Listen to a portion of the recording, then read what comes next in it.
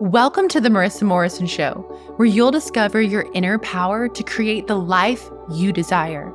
I'm Marissa, and I began my business as a 19-year-old single mom, broke and in college. Today, I run a 7-figure business that teaches entrepreneurs how they can have it all without the frustration and overwhelm. Abundance, peace, joy, and overflowing love are available to you. And I'm here to show you the way to a richer, more vibrant life that radiates into your business, bringing you higher profits and profound fulfillment. You see, when you connect with the miracle that is you, you become an unstoppable force that doesn't need to push for success. Consider this an invitation to step into a new world of possibilities, empowering perspectives, and radical breakthroughs. Buckle up and get ready to see the world around you in an entirely new light. This is your life, and you don't need to wait to experience your dreams. It all starts now.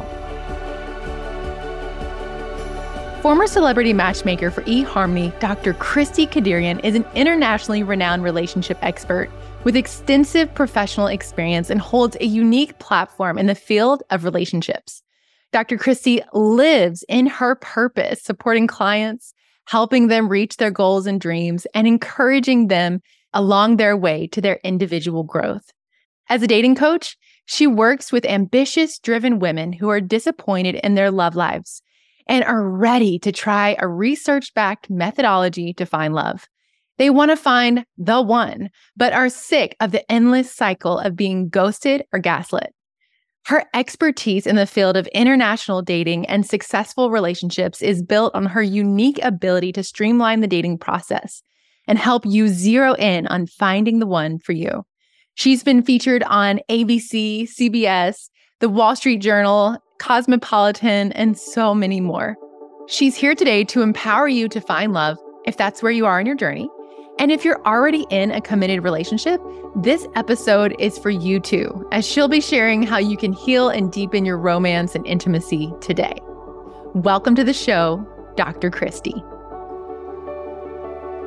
Well, I am so excited to have you with us, Dr. Christie. It is an honor and a privilege to have you in our presence, virtually, of course.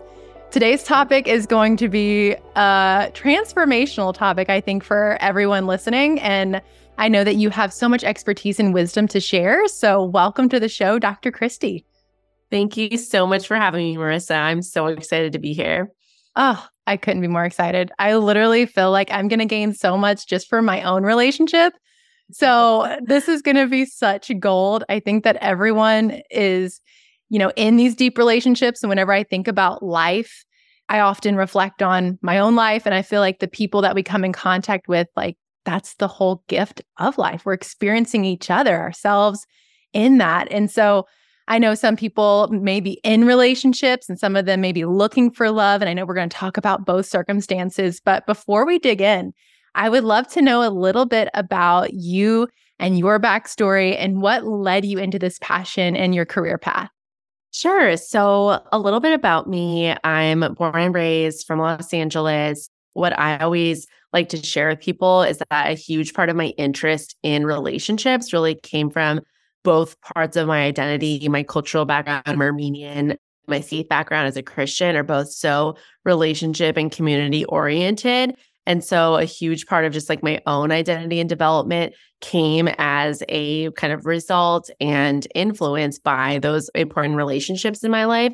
So from an early age, that just made sense to me that like who we are as people is very relational. And then seeing how that plays out in various ways is what I'm like fascinated by and what keeps me doing what I do every day. So in my undergraduate career, I studied marriage and family therapy and did some research, and it kind of clicked for me. I'm like, oh, this makes so much sense. We're relational beings, and our identity, who we are, what makes us tick, is impacted, as well as that's how we influence and make change around the world. Like that's kind of the central component. And then that work took me into becoming a professional matchmaker for eHarmony, being a marriage and family therapist, working with singles, couples, families all around, helping to improve their relationships and helping their relationships really improve their life in other ways.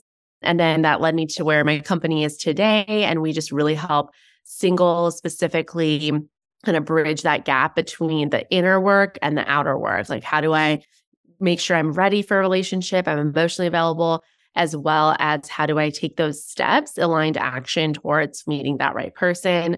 And then a lot of our individual work with clients, we work with some of our success clients and other clients has to do with, okay, how do we now make sure our relationship is really healthy and that we're able to allow ourselves to be that vessel for love to be created and formed within our couple relationship and our family unit. That's incredible. I think, when I reflect on my own life, I think it's so clear to see those stepping stones that have led me here. And I think it's the same for you. Like, you are so beautifully following your purpose and your heart.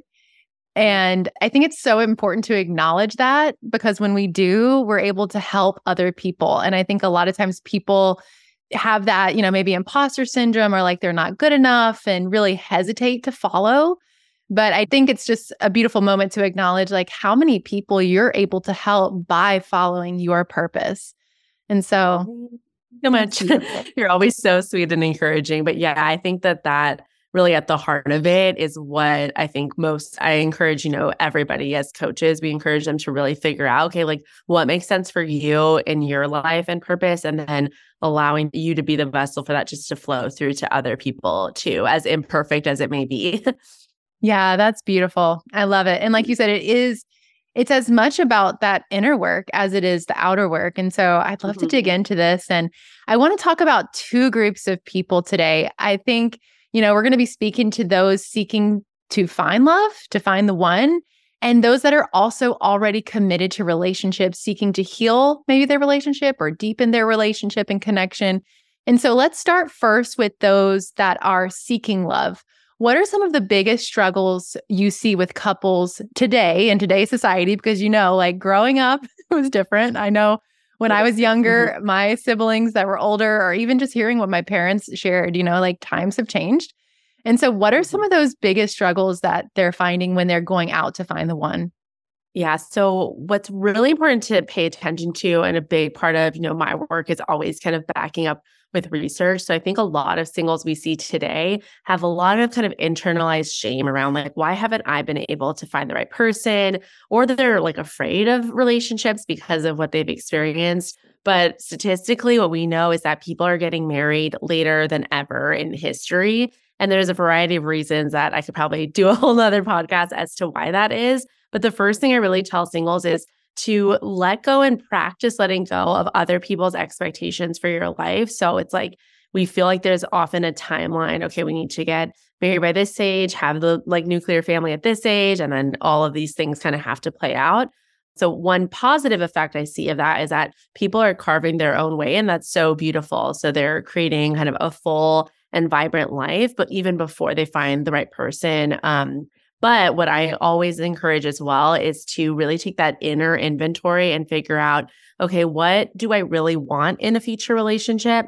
How can I create that, whatever that is, in my own life right now? So if it's like you want partnership, community, how can I build that even beforehand so that when you do meet the right person, it's adding to a full life rather than I don't have this thing, that scarcity mentality, and I need this in order to feel this way. So I'm always encouraging people to kind of build the life and then have that partner come join them in the journey rather than it feeling like I'm just waiting over here on the sidelines. And then when I'm married, I'm going to get in the game because, you and I both know as being married, like so much of that development and work ahead, like when I was single and so much of what I did, I'm so grateful for that because that really impacts and changes the game, transforms the type of relationship you create. What I always say is soulmates aren't found, they're created. So it's like your work right now, what you're doing is going to help create the type of relationship you want. Someone's not just going to bring that to you and like, here you go. It's like we have to co-create that dynamic. So your part in that is helping you become the partner that you want to be. And then the second thing I say is really figure out if there's something that you're afraid of. A huge thing that especially impacts women that I work with is that fear of success when it comes to relationships. So there's always that kind of shadow side. You think that, oh, I really, really want a relationship and I'm doing everything I can, but there might be part of you that really is afraid of a relationship. Maybe you're afraid that you're going to lose your freedom. Maybe you're afraid that, you had some experience in your life when you had career success and someone was intimidated by that. So you think it's just easier to be alone. So what I really encourage singles to focus on is combating that lie that you have to be alone in order to have the successful career and you can't be in partnership. That hyper independence verbiage that I hear kind of everywhere, like, I don't need anybody, I really push back against because I do believe we're relational. So sometimes people get a little bit too independent and think, well, I'm just going to be my own everything. And that's not the reality. We all need people and connection, whatever that looks like for you. So really notice, what am I afraid of? And how can I combat that fear by saying, that's not always the case, and look at some expander couples around and say, no, these people made that work and they're successful. There's a boss babe woman that has a supportive husband, whatever those are for you, so that you can help to shift that mindset. I love that. That's so powerful. I think even relating it back to manifestation, I think everything that you've said is absolutely that. Become the match.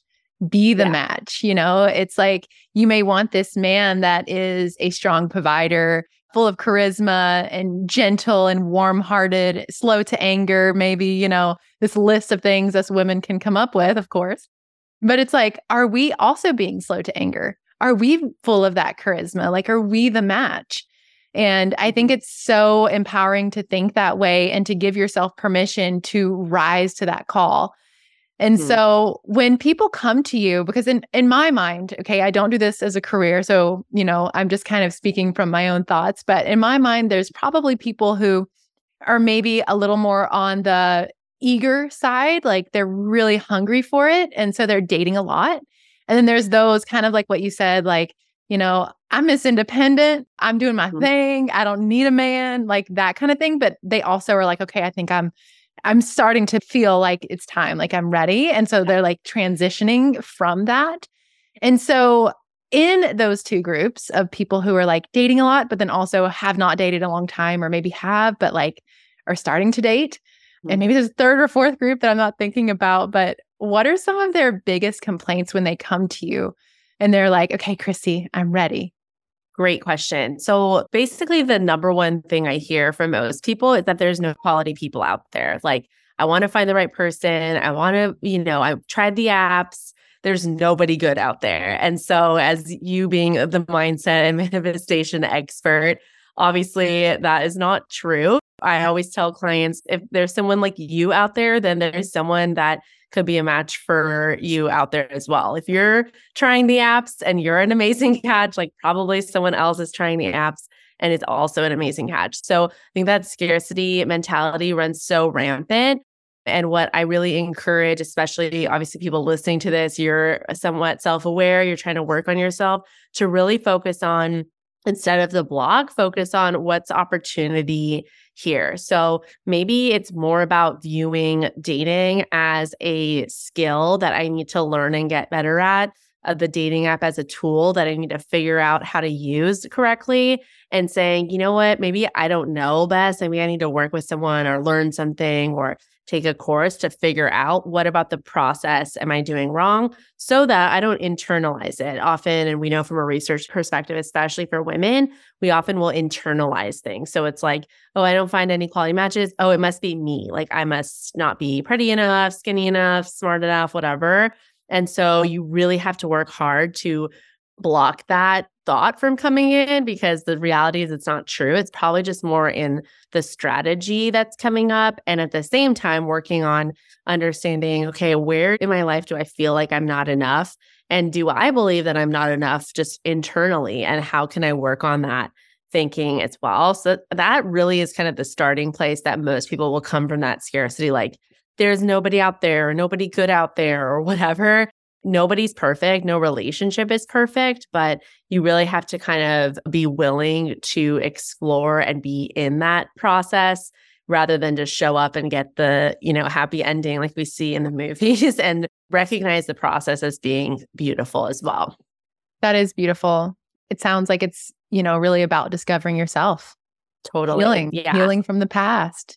Yeah. And another thing I often say too, if people come to me with just like a laundry list and working in matchmaking, I would get this all the time, like a whole scroll of all the things you're looking for Oh, in a yeah. partner. And it's almost like this like negotiation, like, no, I can't have this, but we want this. Like, we'll give you this if you give us this. And what I always, work with clients on is really embodying the truth that love is a lot about giving. It's not about what can I get. And when we come with the get, like, okay, well, I'm going to get this and this and this from that person, it becomes more transactional and not transformational. We're really looking for love to transform us. And so you're not really setting yourself up for a healthy relationship if you come with this whole list of like, they have to be all of those things. Because one thing is that I guarantee you, even if they show up with all the boxes checked, they are going to be different in marriage, 5 years down the road, 10 years down the road. You don't know what the future looks like. I love Esther Perel. She's like one of my icons in the marriage and family therapy field, but she says, you're going to have multiple marriages one way or another. Some people are going to marry different actual people, and some people are going to stay married to the same people, but they're going to be different all throughout. So you have to be really open to the growth and change of yourself as well as your partner. We're looking for more intangible things about a person and less like, okay, they check all these boxes, but what if they don't next week? Like, are they still not going to be a good partner? So you have to look into both the dating process and actually creating the love you desire from that. Okay, how can I give? I feel like that is probably one of the number one least talked about things in Hollywood. Totally. Not popular. Like, yeah, we want to have this happily ever after, but it's so true. We're all evolving. And each and every single day, I love to say, like, we're at a different point of consciousness. Each day you have a new experience, you evolve from that. Totally. And you pick up the wisdom along the way and, you just evolve, each and every single one of us. And especially as in my own journey with my husband who had a traumatic brain injury, he is a different person. And, I reflect back to when we first got together. I'm a different person. Mm-hmm. I've evolved. And I think it is so true. Like, if you're going to find the one, you've got to be ready to embrace that evolution. It's not about the happily ever after. It's the life you create together. I always think about, I'm always telling Devin, like, the old couple who are still together and they can look back on their life and they're like, we made it through all of that, everything that we went through, like we did it. It's not about the rainbows and sunshine as much as it is about the darkness. I think you gain more wisdom, in that time and growth and having to meet in the middle. And the valleys are just as beautiful as the mountaintops. Well, you've spoken a lot about internal shifts. Are there any other internal or external shifts that women need to make in order to find the one?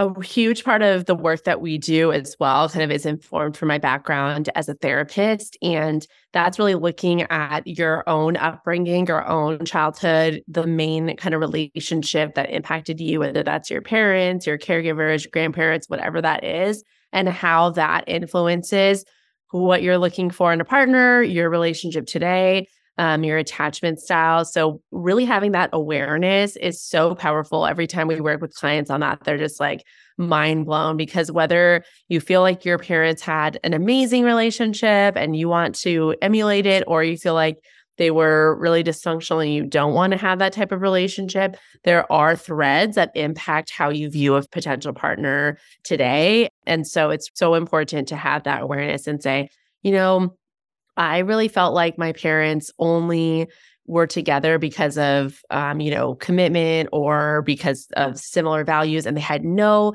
chemistry or spark. I can use this example from a client we had. And so what she ended up noticing in herself is that because her parents were just together for duty, she swung the opposite way. So she was only looking for chemistry and having these short-term relationships that didn't have more of those traditional things that keep people together. And so when we looked into that, she realized, light bulb moment, like, okay, I don't need to swing all the way to the opposite of what they had. I just need something in between. Like, I actually do want someone who has similar outlook on life, values, way of looking at the world, the commitment that her parents had to stick together.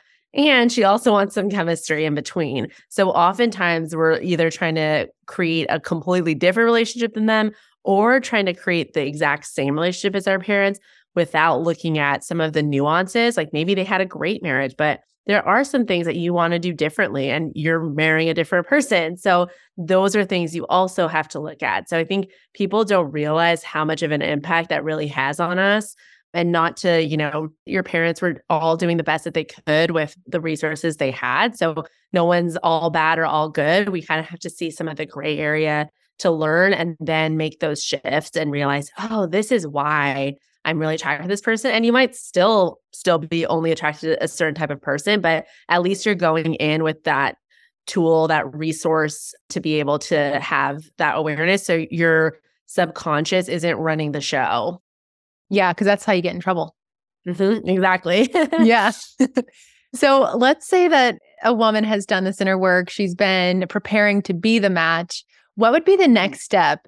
How does she go out and meet the man? Does he just show up, or what do you normally suggest for your clients in that state that okay, I'm ready. What comes next?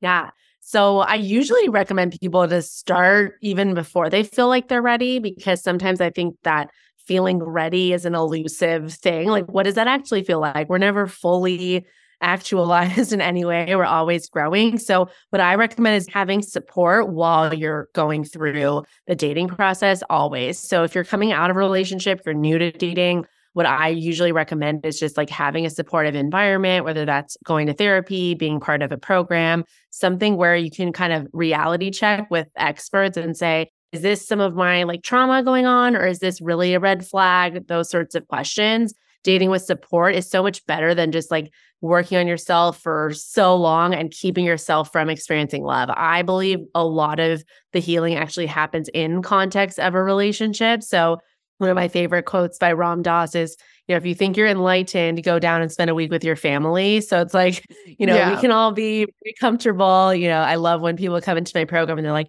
oh, I'm securely attached. And then they start dating and they're all the anxiety, all the avoidance, all of a sudden comes up because it's so easy to be oh, I'm doing the work, but you're actually kind of in a cocoon and not putting yourself out there and growing. And it's painful at times, but if you have that support, that's what can help you through the process. So that's really the first step. And then when you feel okay, I have support, I have some tools, I'm not just operating in a trauma or in the subconscious, then you really have to think about your strategy. And success in relationships, like anything else, has a strategy. And that's something I love to say to people. And they're like, wait, what? I thought you just, show up and it's perfect. But you really have to have a strategy around what's important to you, the type of person, and where to find them.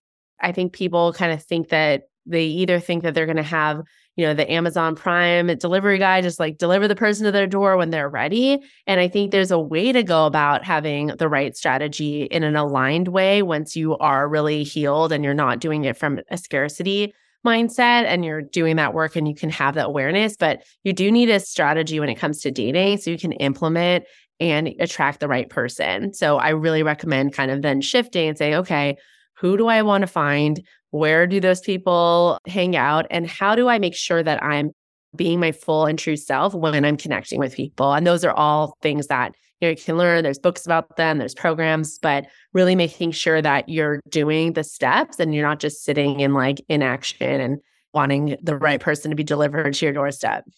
So good. So let's talk a little bit about the energy of women. In the early stages of the relationship, like you said, they can be so solid. And then all of a sudden it's what is happening? All these emotions that come up. And I think especially when you're ready to find the one and you're meeting them, there's that eagerness, I know for me, I personally can identify, I would totally be the one checking my phone, are they going to text me back? All of that. And I think, again, this is modern dating. Our parents didn't really have this per se. And so if they are eagerly waiting for a call or text, what's the best way a woman can handle the waiting game? What, in essence, makes them irresistible to a man? I work from an attachment standpoint around this. So generally people are somewhere on a spectrum between anxiety, anxious attachment, and avoidant. Sometimes you kind of oscillate between the two, and we call that disorganized. So if you tend to be that checker, are they going to text me back? Are they going to call me back? What I really recommend doing is before you're in that committed relationship, staying open to other options. So you're not kind of like writing your first name with their last name after a first date, which those of us who are more anxiously attached tend to want to do. We're like, okay, we like this person. Let's just commit. People who are anxiously attached really want that connection. They want to feel intimate. They want that closeness. And sometimes we can artificially create that early on because we don't want to think that someone's not the right person or that we like somebody and it might not work out. So we kind of like, try to talk to them as much as possible. We try to create that intimacy that just can't be created until you have that time and that ability to know someone's character and really connect to them in a deep way. And same for them to know you. So I always recommend our anxious attachers to stay open, keep swiping, even if you don't connect with anybody because you really like this person. Just that energy can send messages to, but so many clients be in relationships because they just kind of kept their energy in a space where they don't need that person because there's so many options out there. And if that person's not the right one, there will be the right one for you later on. So just kind of keeping an open energy about that, almost distracting yourself also helps you not to self-sabotage a connection because you want that intimacy so quickly. And then if you tend to be more avoidantly attached, so you're like, okay, everyone's a left swipe, everyone's a red flag, like next, next, next. Then what you want to do is really focus on, okay, how can I just take the next step? So maybe if you're swiping left on anybody, how can I just say, maybe this person could have some redeeming qualities. So I'll give it a message. I'll see if I can message them. Okay, maybe this person, the messages aren't going terribly. Maybe I'll give them a date or a FaceTime. Just allow your capacity for connection to increase. And that's going to help you be a lot more comfortable with connection rather than where your comfort zone is, which is autonomy and independence. I love that.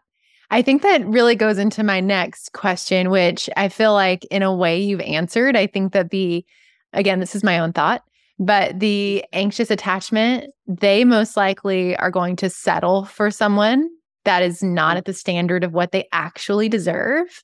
Whereas on the other side, they're raising the bar so high and they are like, no one is good enough. Yeah, totally. Yeah. And it comes from the same type of insecurity that we have. It just is demonstrated in different ways. So you might feel like, oh, okay, I'm actually pushing everybody away because I don't really think that when someone really gets to know me, they're going to love me. And the anxious person's like, okay, I want to make sure that they love me. So, give me the connection. Let me make sure that they're there and let me be who they want me to be. So we just really want to focus on working on that root of insecurity and worthiness and knowing, you know what, I'm worthy of this like secure and committed love. And I don't need to oscillate one way or another to try to get that. And that starts, early on in childhood. We mirror whatever we didn't get from that parent in our adult relationship. So you weren't sure if your parents were available. You were trying to be the perfect kid and do everything right to try to get their availability and that connection with them. And then if on the opposite end, sometimes if your parents were a little bit too needy and like in everything, you're like kind of pulling away because that's too much. Like, but maybe I can't meet their expectation or whatever that is. And so it's really noticing, being aware of those patterns and then how they're playing out now. This is so interesting. I think it really relates back to what I love to talk about a lot, which is waking up to your life, just being awake to it and not living by the program. And so it's so beautiful to see how that is just as deeply rooted in finding love.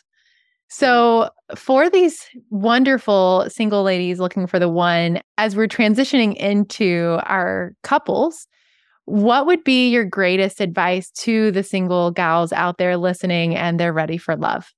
The number one thing I would say is to create a community or find a community where you can get that support. Dating can be really lonely, especially if you have all your married friends or your supportive community is actually not that supportive because they're just bashing men or the dating process or whatever it is. So find a positive community where you can really get that validation and connection that you feel maybe like starved for in some way so that you have that network built when you find your partner. It's not going to be all dependent on them to meet those relational needs for you. I think we put so much expectation, and this isn't anyone's fault. I think society just sets us up to put so much pressure on that intimate, partner. They're supposed to be your soulmate, your business partner, your, childcare, friend, your everything. And I think that really erodes relationships, we can talk more about. Whereas for decades in history, we had such a more of a communal village approach. Like we had our spouse or our partner, and then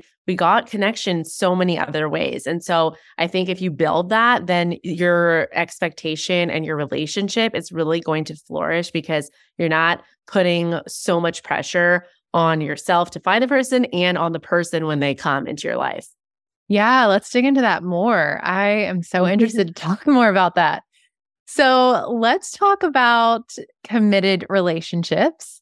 For those that are listening and are committed, if they are seeking to deepen their connection and bring vibrancy into the romance because, maybe they are feeling like things have been stagnant for a while, what would you recommend in that situation? The first thing I recommend is always turning the mirror inward. So more often than not in couples therapy, people will come in or people will reach out and be like, my husband won't go to therapy. My partner won't go to therapy. Like, I want to do couples therapy, but they won't go. Like, what do I do? And so the most unpopular thing that I always say is, why don't you come in on your own? And people think, well, how is that going to change anything? He's doing XYZ. He's not doing XYZ. And come in with the list. You have so much power in the relationship dynamic. Relationships are co-created. It's always a dynamic. So if you're focusing and working on yourself, it's going to create so much change in that dynamic with your partner. And I'll make a caveat that this does not apply to abusive relationships. But if you do go to therapy individually, you can also assess, like, is this the type of relationship that we can work through certain things? And so if they are in a place of wanting more romance, do you think it's as simple as adding in date nights in addition to this, going in on your own to do that deep inner work as well? Yeah, I think quality time together. And if we remove a lot of the things that really affect and hurt relationships, the criticism, there's the 4 horsemen of the apocalypse that the Gottman, that they talk about, kind of this research around. These are the things that kill relationships. Criticism, contempt. If you work on those things internally on your own, so you're not showing up on the date night and like, okay, well, now I'm going to nag so-and-so about all these things instead of really enjoying that quality time together, that's going to really make a huge difference. So if you're able to kind of work on those things, and then when you do have the quality time, you can think of it as like you're putting money into the bank for your relationship. So it's like, okay, when we have these positive moments together, this is putting like a few dollars in that bank and that storehouse that we can then pull on when we're having a hard time, because we have this foundation of like these positive memories, these good times, these times where we can really connect with putting all that stuff aside. Then that's really going to help improve your relationship. So one surprising statistic I always share with couples, and they're like, oh my gosh, this can either feel really hopeless or that it can feel hopeful, is 70% of the problems that you fight about will not be solved. So it's not that you're going to, solve all of the issues in your relationship. It's more about, okay, we have some things we struggle with. How can we connect in spite of those things or even through those things? Yeah, that's so good. I can speak from my own experience. I feel like I remember one time I was just trying to express something to Devin and I wanted so badly to be understood. And, we start to speak a lot. And I realized in that moment, in this specific situation, actually, I'm the only one that needs to understand this. Like, it's okay if I'm the only one. And I feel like that goes back to that inner work of like being whole within yourself and like acknowledging yourself, giving yourself the love and attention you need. I think that it, definitely is important to have it from your partner. But at the same time, there's those things, it's like, is it worth the argument? Like, does this really matter to me that much? Yeah. And just really, it's like you said, they're going to change, they're going to evolve. So having that deep inner connection with yourself, I think, is so key. And one thing I feel, I actually recorded an episode a couple weeks ago. It was about bringing more adventure to your life. I know a lot of people, we have these patterns we follow, and it's like the day to day, and it's like after so long, especially as adults, Dr. Joe Dispenza says by the age of 35, it's pretty hard to shift, but we can. We're always malleable and we can always evolve. But I think that like in a relationship, and specifically when you're wanting to bring more adventure into your life, I always say your life is a reflection of how imaginative you are in correlation with how much permission you give yourself. And so do you feel like in relationships, that sense of adventure or just like breaking the pattern, like different experiences are important for couples? So important. There was actually research done about like attraction, and it was connected to like correlation. So they had these two strangers be on this really high bridge, and they had them look at each other in the eye and like hold each other's hands. And then they rated like, how attracted were you to this person before that happened? And then when you felt the adrenaline, all those emotions, how attracted were you to that person after? And the results are so fascinating. They were obviously so attracted to someone like they didn't even know, because they were in this like adrenaline and adventure feeling together. And I think from a neurological standpoint, our brains really crave novelty. And I think also, post-COVID world, like so many of us did not really get to experience novelty in various ways. And that had really huge impacts on our relationships. What I always say is like, a great way to like talk through any argument or whatever with your partner is when you're on a walk. And the reason for that is you're not facing each other. So it's like when you're facing each other, it's like us versus them, right? But when you're in a partnership, it's like we're a team, right? So this is both of us, we're facing something else, we're facing the problem, or just walking or doing something together. And it just takes so much of that kind of angst and tension out of the dynamic. Like you're doing this, you're doing that, the shots are fired. And it's more like, okay, we're walking together and maybe we're talking about something, but we're not just focusing on the other person's faults or what they're doing wrong or attacking them. We're on the same team is what my husband, I always say to each other if we're in an argument, or we're like, same team, same team. So it's like viewing your partner as that, like, okay, they're my teammate and we're going towards this life or goal or whatever we have together with leading our family, rather than they're the reason that I can't have this, and this because they're not doing this. It can totally transform your marriage and relationship. Yeah, I love that team perspective. It's so true. I think, what I'm leading to next is about communication. And I think when we're, in these deep relationships and we're communicating, it can absolutely feel like this is my side, this is your side. But I think you're so right. It's so important to remember that we're on the same side and coming to that common ground. But I think it takes openness. So that leads me to my next topic here. I would love to know your thoughts on. So let's say that there's, obviously two people in this partnership, and one person is communicating openly and freely. So they're sharing their feelings, hearts on the sleeve, even whenever perhaps like they're sharing things that they want the other person to work on. They're trying to be kind and loving, but the other person pretty much shuts down. And in this, because they're not sharing their needs and their desires, the other person is not getting the chance to actually meet those desires. They're not aware that they're needing to be met. And so one person is frustrated because they think it should be obvious, or maybe they're wanting to fulfill these desires, but they're not sharing it.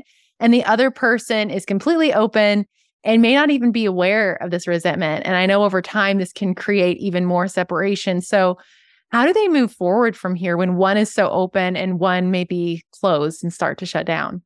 Great question. So what I always say to couples caught in this dynamic is that safety is different for each person. So for one person, they might feel like, okay, why can't we just verbally communicate how we're feeling? And that could help create safety because we're saying what we feel and they're saying what they feel. But for someone that maybe doesn't have as much of what I call emotional literacy, so not really able to be aware of what they're really feeling or how to articulate it, then that sort of setting does not feel safe for them. So what we want to really focus on understanding and learning about our partner is, how do they feel safe? And that might be completely the opposite way that you feel safe. So this kind of goes into the love languages discussions, just like, how do they experience love? And an easy way to do this is through the quiz. I can send you a link to it for your listeners, but you could just be like, hey, this would be fun. Let's take a quiz. And then you can learn maybe the way that your partner really experiences love is through acts of service or gifts or quality time. And then again, we're depositing into that bank where maybe if we feel like we're the one that is very emotionally literate, we're able to identify our feelings and express them and all of these things, then obviously maybe you're a words of affirmation person, and words is really where you feel safe and you're able to connect with people. And maybe he's not like that, but that doesn't mean that you shouldn't get those needs met. Just have to figure out in the meantime, while you're learning his language and hopefully he will learn yours, where else can you really get that support and feel heard? And really, when we're trying to get something from our partner, we're really looking to give that to ourselves as well. So easy way to do that right off the bat, I'm definitely a verbal processor. So I leave myself like voice notes, or I just start like writing like how I'm feeling. And automatically at that point, I just feel kind of a release of like, okay, I've kind of gotten it all out there. So I feel a lot more regulated. And then I can see, okay, obviously I would like my partner to meet my need in XYZ way. But right now, if they're not really able to do that, or we've tried to have these conversations so many times and they just don't listen or whatever, then we have to start pouring into the bank that they feel safe in. And once we build that safety in the way that they understand it, then it's going to be safer for you to express how you're feeling too. Because if you're getting all vulnerable and all of these things, and then it's also eroding your trust in that your partner can hold how you're feeling, and that's not helping the relationship either. So in the meantime, really being able to figure out, okay, where can I get this support while we're working on this? And it's baby steps. So if someone's listening and they're wanting to move in this direction, let's say there's an important conversation that they're wanting to have and not feeling like it's making any progress, would you then say pause on that so that you can create the safety first? In other words, like have a lot of self-awareness, be very patient, and just wait for the right timing. How do you know when it's the right time? Yeah, I think if you notice that they're starting to emotionally connect and like verbally process things with you, then that's a sign that they're starting to be able to shift and feel more safe in connecting in that way. So it might be because of their own stuff, early stuff, childhood things, that anytime there was a conversation in their family, it was like, oh my goodness, it was a huge deal. Like nobody talks about anything, no emotion. So this must be something catastrophic is going to happen. So they're naturally avoiding any conversation because the whole time they're in like a survival, fight or flight. What if we, end things or whatever that is for them? So they're not really able to regulate, or what we call kind of come down from the red zone. When you're in the red zone, you're just really into more like kind of that mammal instinct, and you're not able to logically think, which we as humans, that's what separates us from other mammals, right? So if they're in that zone, we just can't talk with them. So same thing if like partner gets angry, if they're in that red zone, they're not able to talk. So that's not the time to say really anything, because we can't verbally communicate, logically process anything. So has to be in a place that there's more safety. And if you feel like you need like an outside support for that, couples therapy is a great place for that, because the therapist can really help to regulate those things. So then, like I said, it's not like you're against each other. It's like, okay, we're both kind of feeding this information to the therapist, and they're helping to translate and process the dynamics as you're expressing them, so you feel heard, and then they can help your partner also feel heard and hear you. I love that. And I think this is so important, just as we're going back to people change, and I'm imagining that maybe their love language changes. Do you think that is a thing, or? That could definitely change. And I think it's hard sometimes in certain marriages, but if you do have that, commitment, I think it's important to really meet someone where they're at and not have the expectations that sometimes people come into marriage with. Like I mentioned before, it's like, ideally, yes, your partner can connect with you in every single way. The reality is that capacities change. People have different physical capacities, emotional capacity. There's different blocks for different reasons. And if we keep kind of banging your head against the wall, it's actually having kind of like this other effect. But that doesn't mean that your needs aren't important or shouldn't be met. It just means that maybe we can't give them to your partner right now or yet because of whatever they're going through. And maybe with some needs, this might feel controversial, but they might never be met by your partner. But that doesn't mean that you should be just on your own and suffering and whatever. It just means like, okay, how can I meet this in a different way with other supportive people and community? Yeah, I think expectations are they can be healthy, of course, but also so crippling. I think, when we place these expectations on how people should be or the way that they should respond to us, it's like we're like keeping them in this bondage or this box, and we're not able to see the whole person. it's like, what are they going through? Like, how can I connect with them on a deeper level to meet, like you said, meet them where they are emotionally? Because I think in relationships, it's so easy to get offended, or how could they treat me this way? And oftentimes I feel like it's actually more about them. Like when they're showing up that way, it's more about what they're going through than maybe what you may be experiencing. And then in the same way, simultaneously, maybe you're offended because of that childhood wound. You're getting triggered in the same. And so both of you are hurting and really wanting, again, to be on the same team. And so I think that, like you said, that awareness is so key. So true. And I think something that I always like to kind of use this analogy with couples, like let's say your partner had like a physical disability, like they just literally couldn't hold like something for whatever reason. Would you just like throw on, everything, like a huge, all your clothes here and like sort it, but they physically just cannot hold it? It's like the same thing emotionally, but it's just hard for us to see. So often our partners or ourselves, we don't have the emotional capacity to hold everything or hold anything that our partner gives us. And so we really have to kind of shift that thinking and be like, okay, they're really not able to hold this. And ideally they can come to a place where they can verbally express that, like, yeah, this isn't a good time for me. Brene Brown talks about this, like her and her husband do like a rating scale at the end of the day. They're like, I'm at a 2 today. I'm spent. I cannot, like, if you have things going on, like call your friends, call your people, like I'm not there today. And then, vice versa. But oftentimes people, think that relationship has to be like, okay, they have to always be on and hold all my stuff and whatever. And it goes back to that expectation of like, okay, I've noticed maybe they don't really have the emotional capacity because every time I try to have this conversation, they just shut down.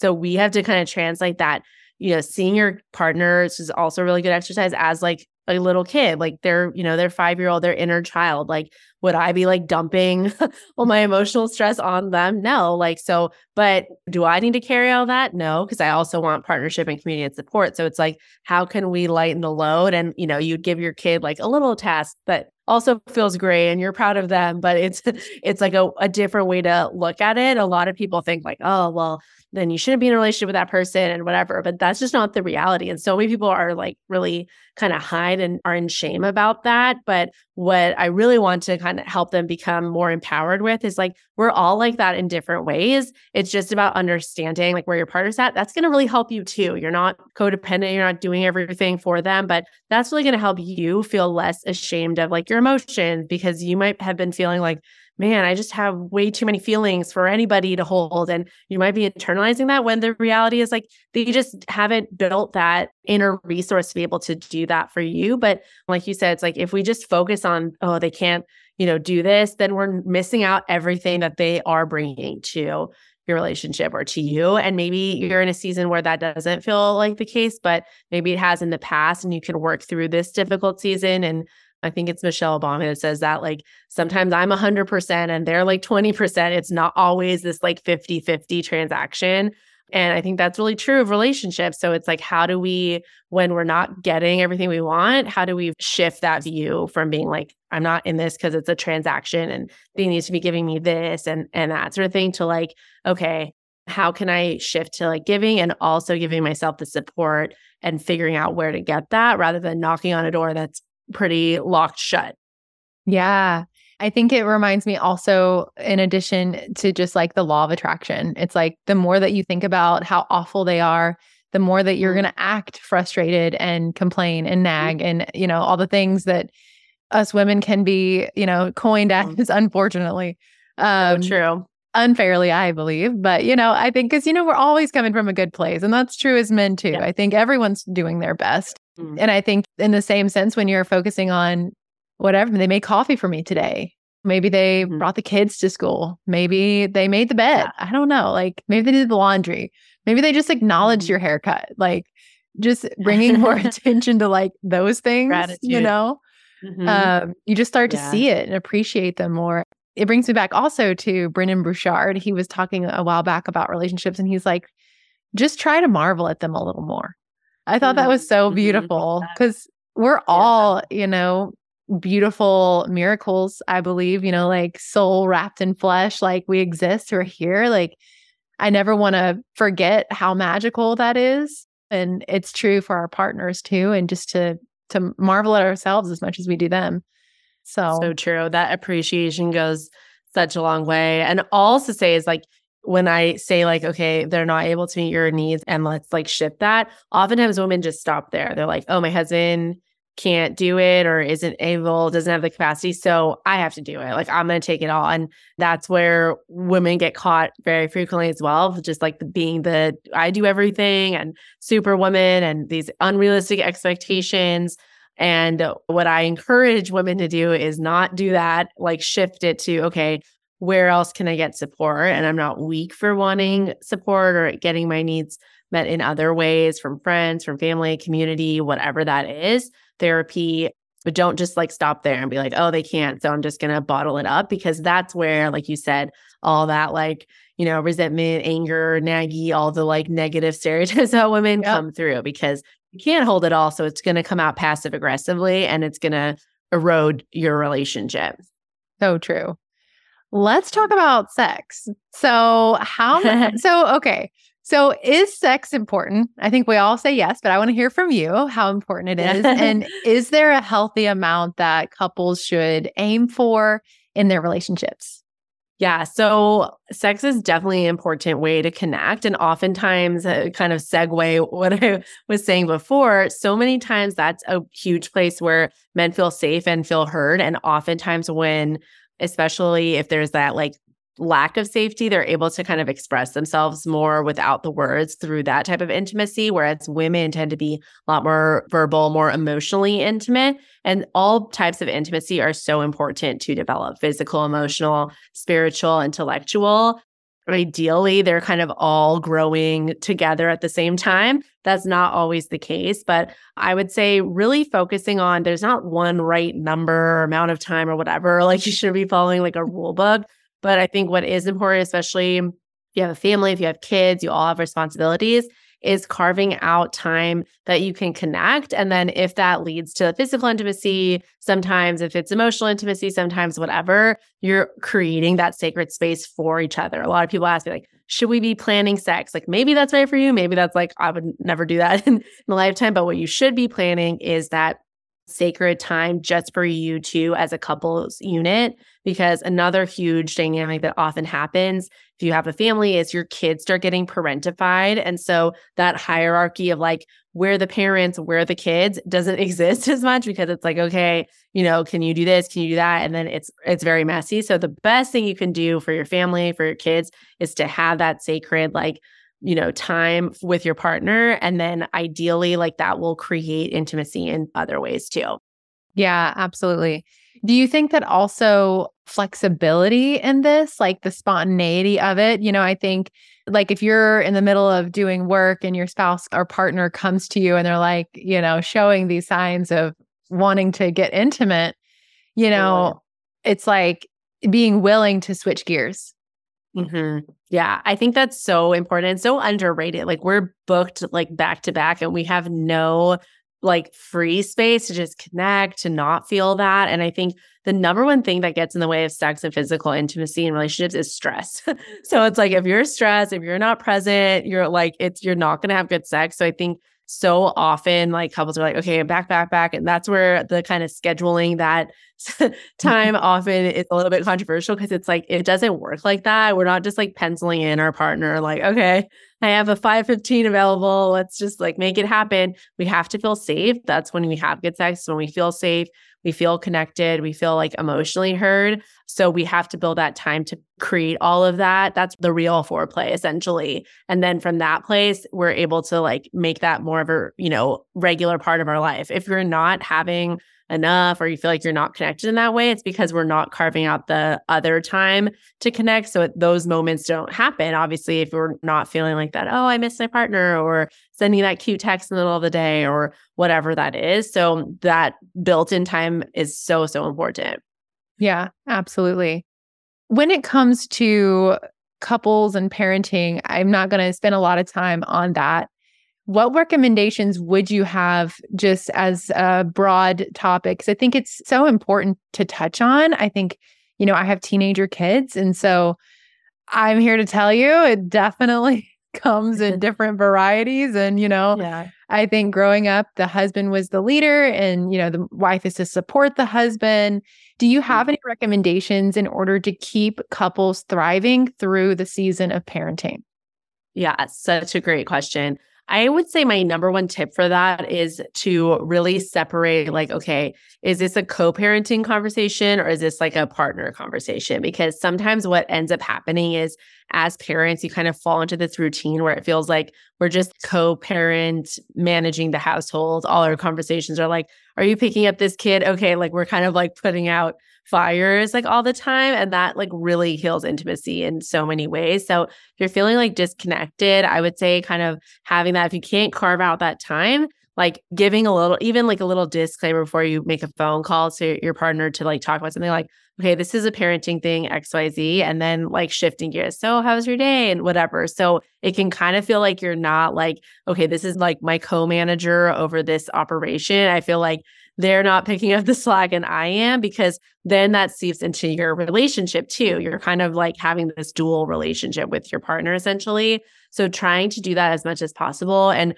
I'm a new parent, so I'm practicing this on my own, but I think the power of like delegation is so great because especially as like a woman and mom on my end, if it feels like, okay, so many women nowadays are also working. It's no longer the like 1950s and many are the breadwinner. So no longer that like, okay, you're going to take care of everything in the home and you're going to take care of everything at work. And there's oftentimes those roles are shifted and they're different. But what we know from a research standpoint is actually women are still expected to do all of these like doctor appointments, whatever, even though they're often the breadwinner or at least like working in some way. And so what we really have to pay attention to is what can we offload and delegate if that's not to your partner, because your partner never wants to feel like you're delegating to them. What can we offload and create that support around so that that resentment, that criticism, the contempt does not seep through into our relationship with our partner? Because if you keep that relationship sacred and secure, it's going to change your whole family dynamic. There's no type of activity that can make your kid as healthy as like if you guys have a healthy relationship. Absolutely. I think so many times it can get mixed up in a sense of like the kids are more important, but I'm in the same thread of thought. Like the relationship is so important between the parents and not only that, but it's like coming at it as a team perspective, and every good team talks about the plays. They come together and say, okay, that didn't work. Here's how we're going to handle it. And so just having that ability to be the team, because Totally. the children's plays are not planned. That's for sure. So you got curveballs coming all the time. So true. Oh, yeah. I think it's Watch like the tape back. yeah, exactly.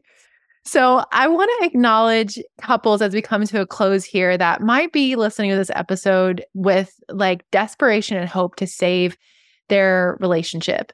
If they're on the brink of everything falling apart, do you have any practices that can help them begin to heal?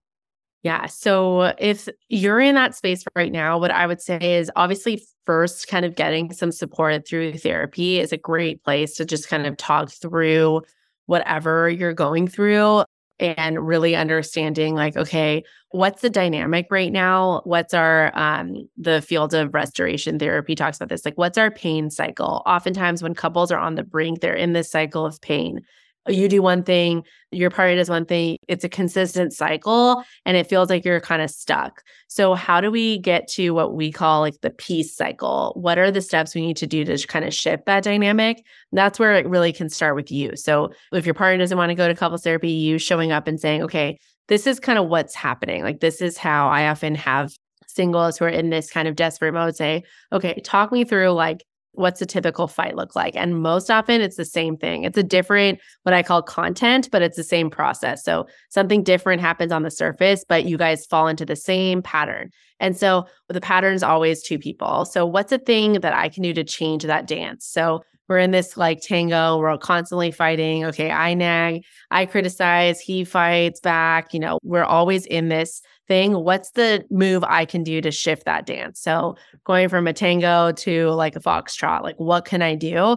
and getting that support with the therapist to not fall back into the cycle that your partner's going to try to pull you back in because that's what we're used to, right? So how can I kind of shift that and practicing getting support with individually shifting that so then they start eventually doing the different dance with you and being pulled into what we call like the peace cycle. What does it look like when we're doing well?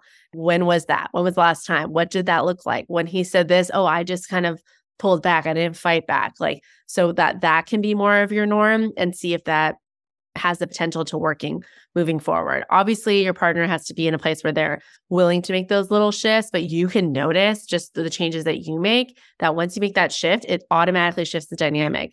It takes two people to fight. If there's no one else to fight with, then there's going to be, on their own, like punching the air, right? Metaphorically, not physically.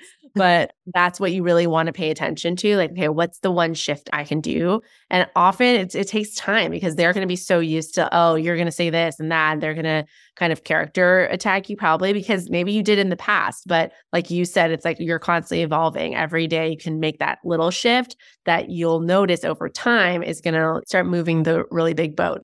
Yeah.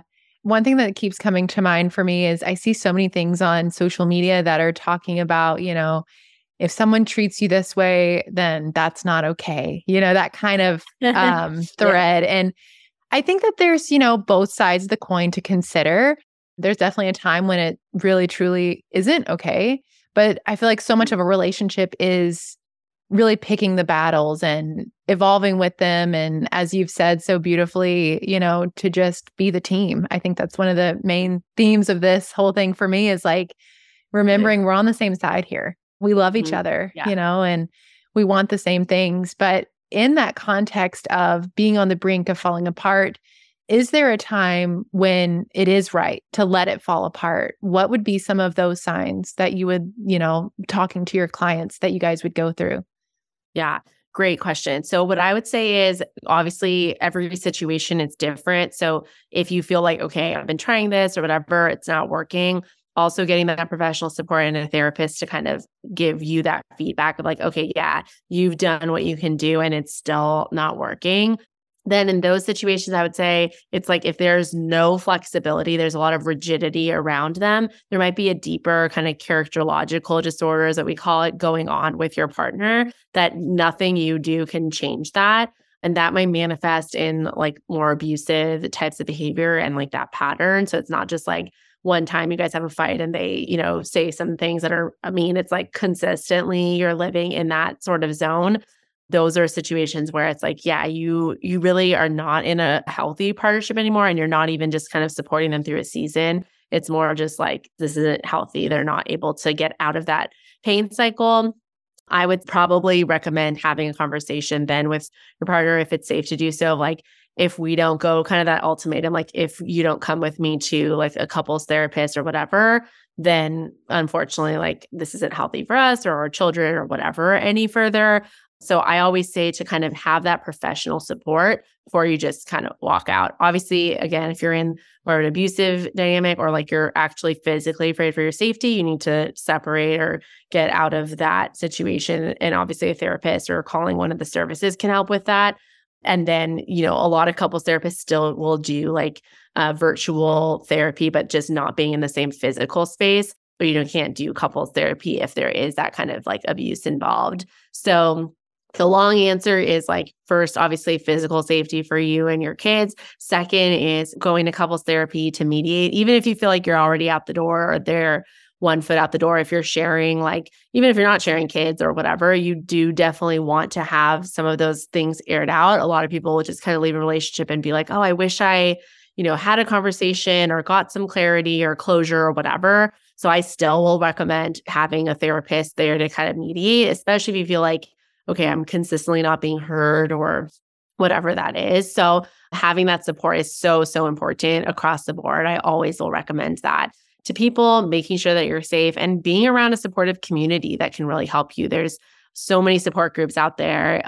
If, your relationship is working out, divorce recovery, all of those things.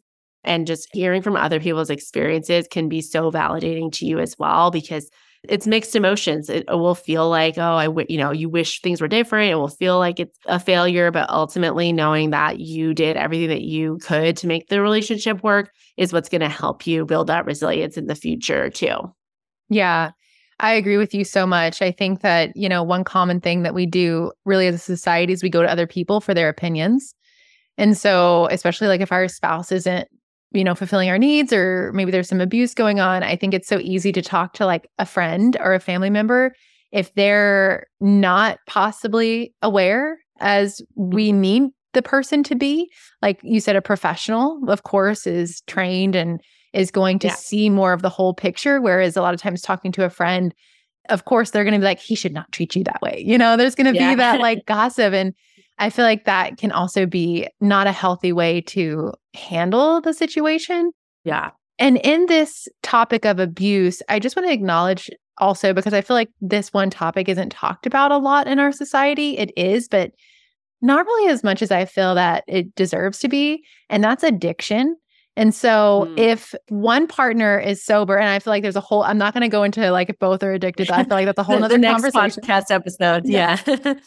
But just kind of in a broad sense, just like bringing this into the topic, if one person is having an addiction and the other is, sober and wanting to live that life, do you feel in a sense, I know that addiction really is a personal journey in and of itself, but also since there is a partnership, is that in a way abusive?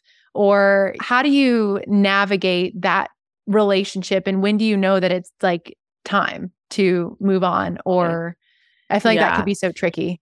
Oh, yeah. It's such an individual situation. And I think that the number one thing that's always recommended is like that physical safety. So it's like, even if you're not sure that you fully want to, like if you're married, divorce your partner, if they are struggling with an addiction, at least that physical separation might be necessary in order for you to feel safe, your nervous system to be regulated. You can't really make any decisions from that state of like fight or flight if you're constantly afraid for you and your kids, if the addiction kind of takes that realm. So that would be like the first thing I would say.